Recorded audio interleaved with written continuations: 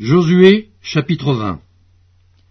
L'Éternel parla à Josué et dit, « Parle aux enfants d'Israël, et dis, établissez-vous, comme je vous l'ai ordonné par Moïse, des villes de refuge, où pourra s'enfuir le meurtrier qui aura tué quelqu'un involontairement, sans intention.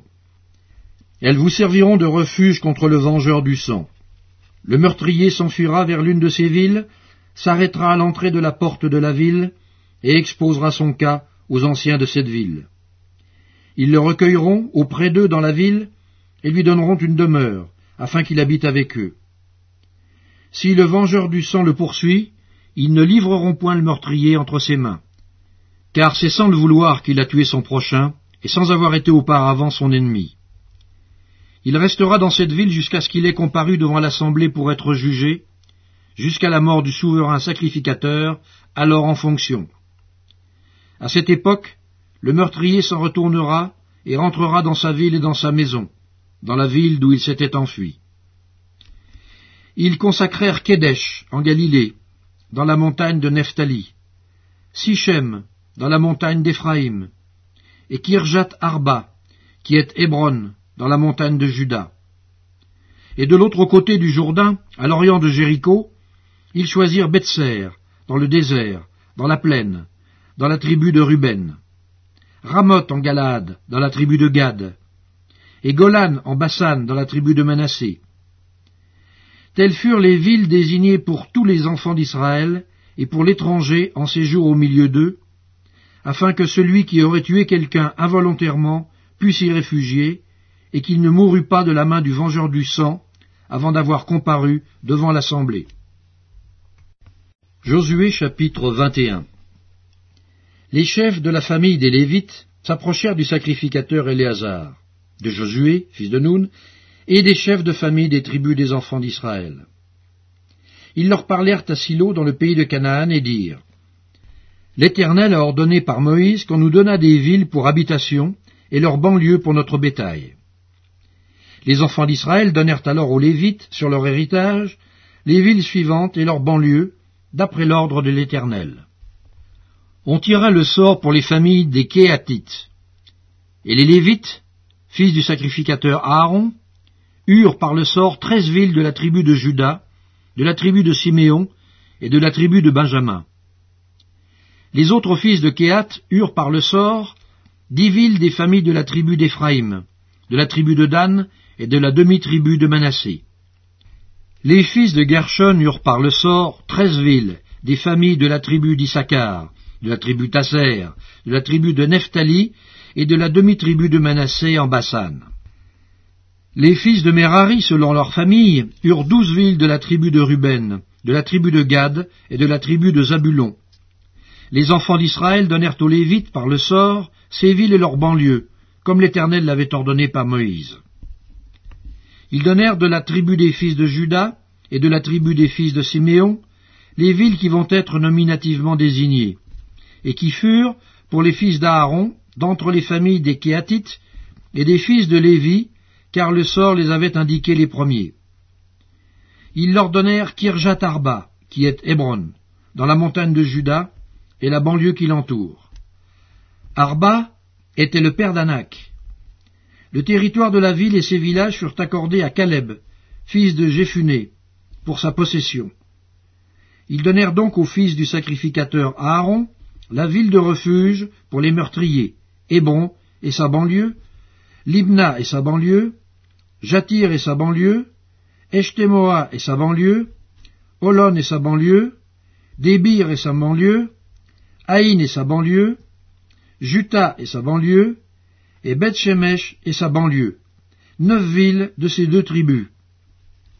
Et de la tribu de Benjamin, Gabaon et sa banlieue, Géba et sa banlieue, Anatoth et sa banlieue, et Almon et sa banlieue, 4 villes.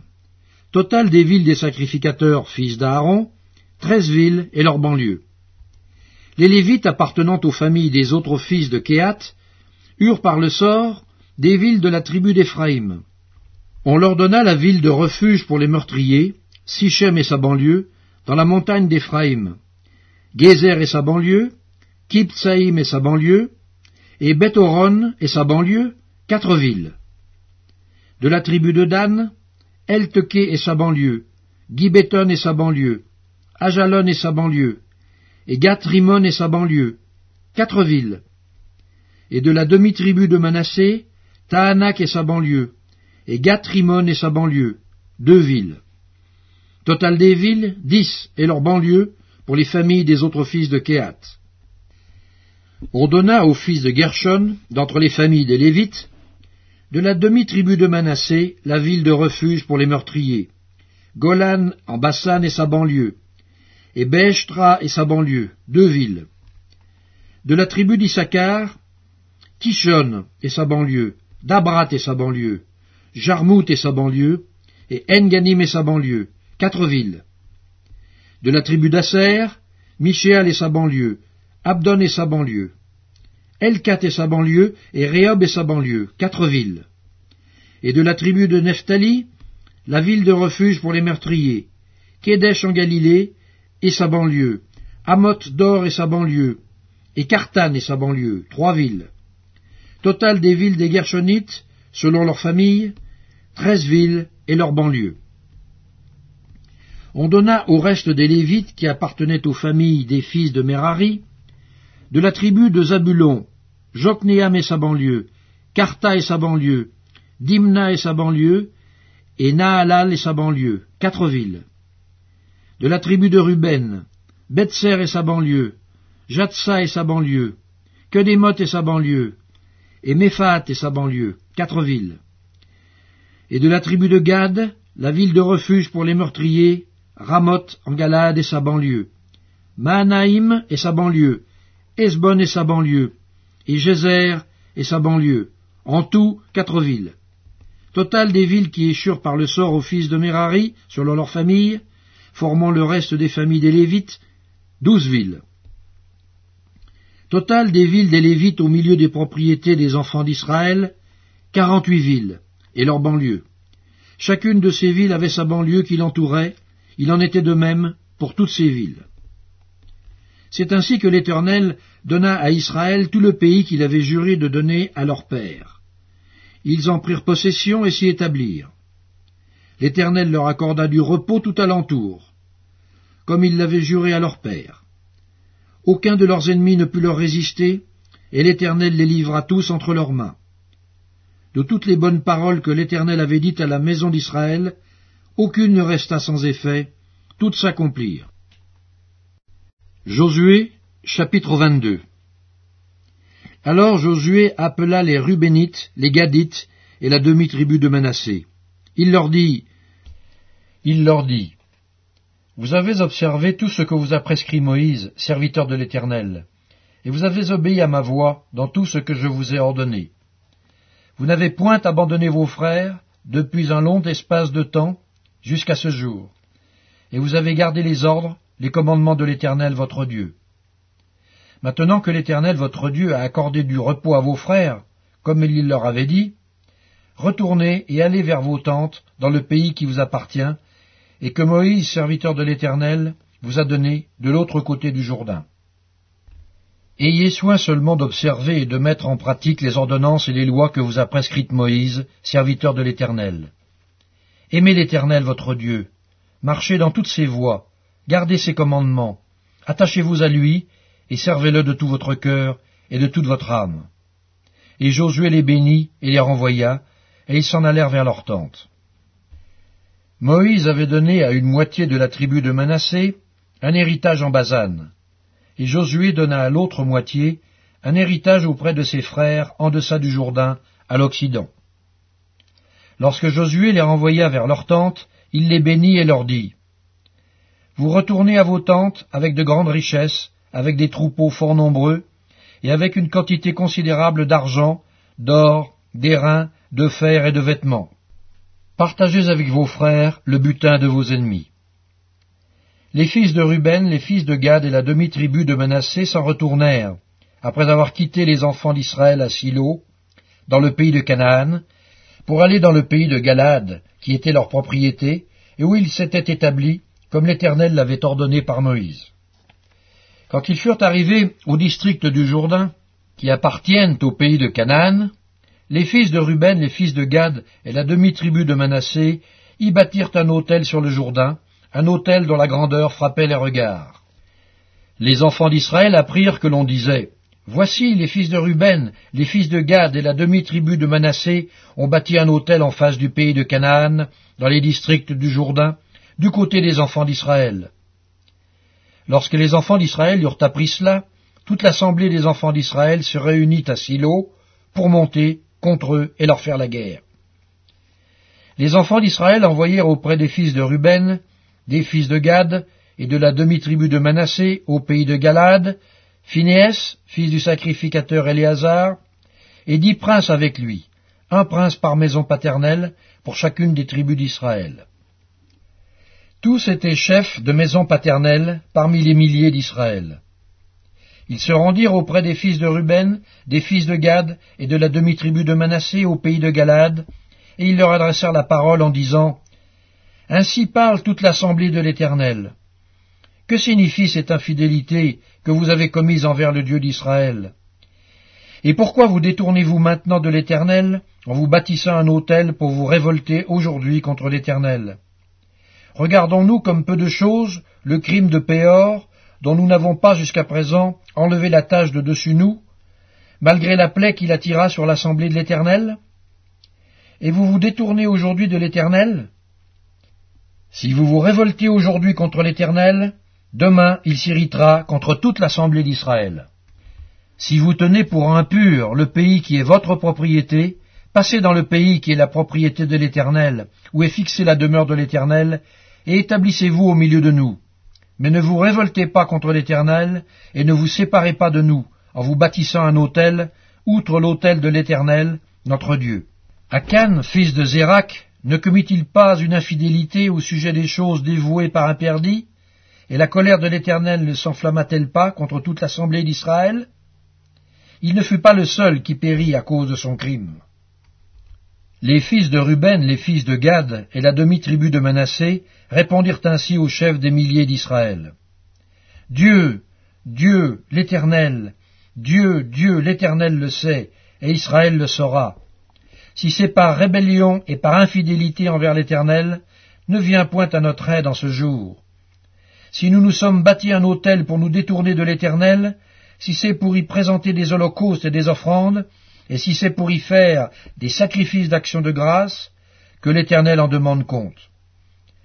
C'est bien plutôt par une sorte d'inquiétude que nous avons fait cela, en pensant que vos fils diraient un jour à nos fils, « Qu'y a-t-il de commun entre vous et l'Éternel, le Dieu d'Israël ?» L'Éternel a mis le Jourdain pour limite entre nous et vous, fils de Ruben et fils de Gad. Vous n'avez point de part à l'Éternel. Et vos fils seraient ainsi cause que nos fils cesseraient de craindre l'Éternel. C'est pourquoi nous avons dit, bâtissons-nous donc un autel, non pour des holocaustes et pour des sacrifices, mais comme un témoin entre nous et vous, entre nos descendants et les vôtres, que nous voulons servir l'Éternel devant sa face par nos holocaustes et par nos sacrifices d'expiation et d'action de grâce, afin que vos fils ne disent pas un jour à nos fils, vous n'avez point de part à l'Éternel. Nous avons dit, s'ils tiennent dans l'avenir ce langage à nous ou à nos descendants, nous répondrons. Voyez la forme de l'autel de l'Éternel qu'ont fait nos pères, non pour des holocaustes et pour des sacrifices, mais comme témoins entre nous et vous. Loin de nous la pensée de nous révolter contre l'Éternel et de nous détourner aujourd'hui de l'Éternel en bâtissant un autel pour des holocaustes, pour des offrandes et pour des sacrifices, outre l'autel de l'Éternel notre Dieu qui est devant sa demeure. Lorsque le sacrificateur Phinéas et les princes de l'assemblée, les chefs des milliers d'Israël qui étaient avec lui, eurent entendu les paroles que prononcèrent les fils de Ruben, les fils de Gad et les fils de Manassé, ils furent satisfaits. Et Phinéas, fils du sacrificateur Éléazar, dit aux fils de Ruben, aux fils de Gad et aux fils de Manassé, « Nous reconnaissons maintenant que l'Éternel est au milieu de nous, puisque vous n'avez point commis cette infidélité contre l'Éternel. Vous avez ainsi délivré les enfants d'Israël de la main de l'Éternel. » Phinéas, fils du sacrificateur Éléazar, et les princes quittèrent les fils de Ruben et les fils de Gad, et revinrent du pays de Galad dans le pays de Canaan, auprès des enfants d'Israël, auquel ils firent un rapport. Les enfants d'Israël furent satisfaits. Ils bénirent Dieu et ne parlèrent plus de monter en armes pour ravager le pays qu'habitaient les fils de Ruben et les fils de Gad. Les fils de Ruben et les fils de Gad appelèrent l'autel Ed, car, dirent-ils, il est témoin entre nous que l'Éternel est Dieu. Josué chapitre 23. Depuis longtemps l'Éternel avait donné du repos à Israël en le délivrant de tous les ennemis qui l'entouraient. Josué était vieux, avancé en âge. Alors Josué convoqua tout Israël, ses anciens, ses chefs, ses juges et ses officiers. Il leur dit, « Je suis vieux, je suis avancé en âge. Vous avez vu tout ce que l'Éternel votre Dieu a fait à toutes ces nations devant vous, car c'est l'Éternel votre Dieu qui a combattu pour vous. Voyez, je vous ai donné en héritage par le sort, selon vos tribus, ces nations qui sont restées à partir du Jourdain, et toutes les nations que j'ai exterminées, jusqu'à la grande mer vers le soleil couchant. L'Éternel, votre Dieu, les repoussera devant vous et les chassera devant vous. Et vous posséderez leur pays, comme l'Éternel, votre Dieu, vous l'a dit. Appliquez-vous avec force à observer et à mettre en pratique tout ce qui est écrit dans le livre de la loi de Moïse, sans vous en détourner, ni à droite, ni à gauche. Ne vous mêlez point avec ces nations qui sont restées parmi vous. Ne prononcez point le nom de leur Dieu, et ne l'employez point en jurant. Ne les servez point, et ne vous prosternez point devant eux. Mais attachez-vous à l'Éternel, votre Dieu, comme vous l'avez fait jusqu'à ce jour. L'Éternel a chassé devant vous des nations grandes et puissantes, et personne jusqu'à ce jour n'a pu vous résister. Un seul d'entre vous en poursuivait 1000, car l'Éternel, votre Dieu, combattait pour vous, comme il vous l'a dit. Veillez donc attentivement sur vos âmes, afin d'aimer l'Éternel, votre Dieu. Si vous vous détournez et que vous vous attachiez au reste de ces nations qui sont demeurées parmi vous, si vous vous unissez avec elles par des mariages, et si vous formez ensemble des relations, soyez certains que l'Éternel, votre Dieu, ne continuera pas à chasser ces nations devant vous. Mais elles seront pour vous un filet et un piège, un fouet dans vos côtés et des épines dans vos yeux, jusqu'à ce que vous ayez péri de dessus ce bon pays que l'Éternel, votre Dieu, vous a donné. Voici, je m'en vais maintenant par le chemin de toute la terre.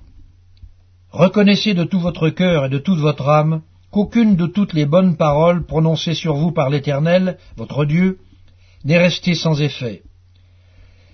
Toutes se sont accomplies pour vous, aucune n'est restée sans effet. Et comme toutes les bonnes paroles que l'Éternel, votre Dieu, vous avait dites se sont accomplies pour vous, de même l'Éternel accomplira sur vous toutes les paroles mauvaises jusqu'à ce qu'il vous ait détruit de dessus ce bon pays que l'Éternel, votre Dieu, vous a donné.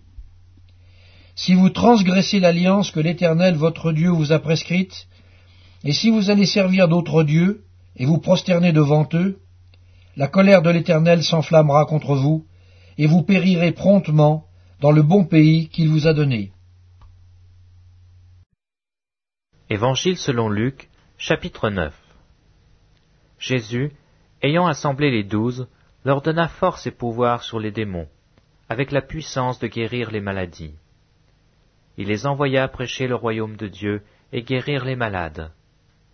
Ne prenez rien pour le voyage, leur dit-il, ni bâton, ni sac, ni pain, ni argent, et n'ayez pas 2 tuniques.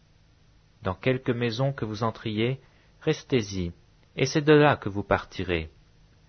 Et si les gens ne vous reçoivent pas, sortez de cette ville, et secouez la poussière de vos pieds, en témoignage contre eux. Ils partirent, et ils allèrent de village en village, annonçant la bonne nouvelle et opérant partout des guérisons. Hérode le tétrarque entendit parler de tout ce qui se passait, et il ne savait que penser, car les uns disaient que Jean était ressuscité des morts, d'autres qu'Élie était apparu, et d'autres qu'un des anciens prophètes était ressuscité. Mais Hérode disait, « J'ai fait décapiter Jean. Qui donc est celui dont j'entendis en dire de telles choses ?» Et il cherchait à le voir. Les apôtres, étant de retour, racontèrent à Jésus tout ce qu'ils avaient fait. Il les prit avec lui et se retira à l'écart, du côté d'une ville appelée Bethsaïda. Les foules l'ayant su, le suivirent. Jésus les accueillit et leur parlait du royaume de Dieu. Il guérit aussi ceux qui avaient besoin d'être guéris. Comme le jour commençait à baisser, les 12 s'approchèrent et lui dirent « Renvoie la foule, afin qu'elle aille dans les villages et dans les campagnes des environs, pour se loger et pour trouver des vivres, car nous ne sommes ici que dans un lieu désert. » Jésus leur dit « Donnez-leur vous-même à manger. » Mais ils répondirent « Nous n'avons que 5 pains et 2 poissons, à moins que nous allions nous-mêmes acheter des vivres pour tout ce peuple. » Or il y avait environ 5000 hommes. Jésus dit à ses disciples « Faites-les asseoir par rangées de 50. » Ils firent ainsi, et les firent tous asseoir. Jésus prit les 5 pains et les 2 poissons, et levant les yeux vers le ciel, il les bénit. Puis il les rompit, et les donna aux disciples, afin qu'ils les distribuassent à la foule. Tous mangèrent et furent rassasiés, et l'on emporta 12 paniers pleins des morceaux qui restaient. Un jour que Jésus priait à l'écart, ayant avec lui ses disciples, il leur fit cette question. « Qui dit-on que je suis » Ils répondirent « Jean-Baptiste », les autres « Élie », les autres « qu'un des anciens prophètes est ressuscité ». « Et vous, leur demanda-t-il, qui dites-vous que je suis » Pierre répondit « Le Christ de Dieu ». Jésus leur recommanda sévèrement de ne le dire à personne. Il ajouta qu'il fallait que le Fils de l'homme souffrit beaucoup, qu'il fût rejeté par les anciens, par les principaux sacrificateurs et par les scribes, qu'il fût mis à mort et qu'il ressuscitât le 3e jour. Puis il dit à tous, « Si quelqu'un veut venir après moi, qu'il renonce à lui-même, qu'il se charge chaque jour de sa croix, et qu'il me suive.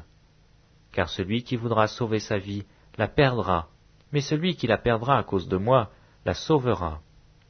Et que servirait-il à un homme de gagner tout le monde, s'il se détruisait ou se perdait lui-même? Car quiconque aura honte de moi et de mes paroles, le Fils de l'homme aura honte de lui, quand il viendra dans sa gloire et dans celle du Père et des saints anges. Je vous le dis, en vérité, quelques-uns de ceux qui sont ici ne mourront point, qu'ils n'aient vu le royaume de Dieu. » Environ 8 jours après qu'il eut dit ces paroles, Jésus prit avec lui Pierre, Jean et Jacques, et il monta sur la montagne pour prier. Pendant qu'il priait, l'aspect de son visage changea, et son vêtement devint d'une blancheur éclatante. Et voici, 2 hommes s'entretenaient avec lui. C'étaient Moïse et Élie, qui apparaissaient dans la gloire, parlaient de son départ qu'il allait accomplir à Jérusalem. Pierre et ses compagnons étaient appesantis par le sommeil. Mais s'étant tenus éveillés, ils virent la gloire de Jésus et les 2 hommes qui étaient avec lui. Au moment où ces hommes se séparaient de Jésus, Pierre lui dit, « Maître, il est bon que nous soyons ici. Dressons 3 tentes, une pour toi, une pour Moïse et une pour Élie. » Il ne savait ce qu'il disait. Comme il parlait ainsi, une nuée vint les couvrir, et les disciples furent saisis de frayeur en les voyant entrer dans la nuée. Et de la nuée sortit une voix qui dit, « Celui-ci est mon fils élu, écoutez-le. » Quand la voix se fit entendre, Jésus se trouva seul. Les disciples gardèrent le silence, et ils ne racontèrent à personne en ce temps-là rien de ce qu'ils avaient vu. Le lendemain, lorsqu'ils furent descendus de la montagne, une grande foule vint au-devant de Jésus. Et voici du milieu de la foule, un homme s'écria, « Maître, je t'en prie, porte les regards sur mon fils, car c'est mon fils unique. » Un esprit le saisit, et aussitôt il pousse des cris, et l'esprit l'agite avec violence, le fait écumer, et a de la peine à se retirer de lui, après l'avoir tout brisé. J'ai prié tes disciples de le chasser, et ils n'ont pas pu. Race incrédule et perverse, répondit Jésus, jusqu'à quand serai-je avec vous, et vous supporterai-je? Amène ici ton fils. Comme il approchait, le démon le jeta par terre, et l'agita avec violence. Mais Jésus menaça l'esprit impur, guérit l'enfant, et le rendit à son père. Et tous furent frappés de la grandeur de Dieu. Tandis que chacun était dans l'admiration de tout ce que faisait Jésus, il dit à ses disciples, « Pour vous, écoutez bien ceci. Le Fils de l'homme doit être livré entre les mains des hommes. Mais les disciples ne comprenaient pas cette parole. Elle était voilée pour eux, afin qu'ils n'en eussent pas le sens, et ils craignaient de l'interroger à ce sujet. Or une pensée leur vint dans l'esprit, savoir lequel d'entre eux était le plus grand. Jésus, voyant la pensée de leur cœur, prit un petit enfant, le plaça près de lui, et leur dit, « Quiconque reçoit en mon nom ce petit enfant, me reçoit moi-même, et quiconque me reçoit, reçoit celui qui m'a envoyé. Car celui qui est le plus petit parmi vous tous, c'est celui-là qui est plus grand. » Jean prit la parole et dit, « Maître, nous avons vu un homme qui chasse des démons en ton nom, et nous l'en avons empêché, parce qu'il ne nous suit pas. » « Ne l'empêchez pas, lui répondit Jésus, car qui n'est pas contre vous est pour vous. » Lorsque le temps où il devait être enlevé du monde approcha, Jésus prit la résolution de se rendre à Jérusalem. Il envoya devant lui des messagers qui se mirent en route et entrèrent dans un bourg des Samaritains pour lui préparer un logement. Mais on ne le reçut pas parce qu'il se dirigeait sur Jérusalem. Les disciples, Jacques et Jean, voyant cela, dirent, « Seigneur, veux-tu que nous commandions que le feu descende du ciel et les consume ?» Jésus se tourna vers eux et les réprimanda, disant, « Vous ne savez de quel esprit vous êtes animés, car le Fils de l'homme est venu, non pour perdre les âmes des hommes, mais pour les sauver. » Et ils allèrent dans un autre bourg. Pendant qu'ils étaient en chemin, un homme lui dit, « Seigneur, je te suivrai partout où tu iras. » Jésus lui répondit, « Les renards ont des tanières, et les oiseaux du ciel ont des nids, mais le Fils de l'homme n'a pas où reposer sa tête. » Il dit à un autre, « Suis-moi. » Et il répondit, « Seigneur, permets-moi d'abord d'aller ensevelir mon Père. » Mais Jésus lui dit, « Laisse les morts ensevelir leurs morts, et toi, va annoncer le royaume de Dieu. » Un autre dit, « Je te suivrai, Seigneur, mais permets-moi d'aller d'abord prendre congé de ceux de ma maison. » Jésus lui répondit, « Quiconque met la main à la charrue et regarde en arrière n'est pas propre au royaume de Dieu.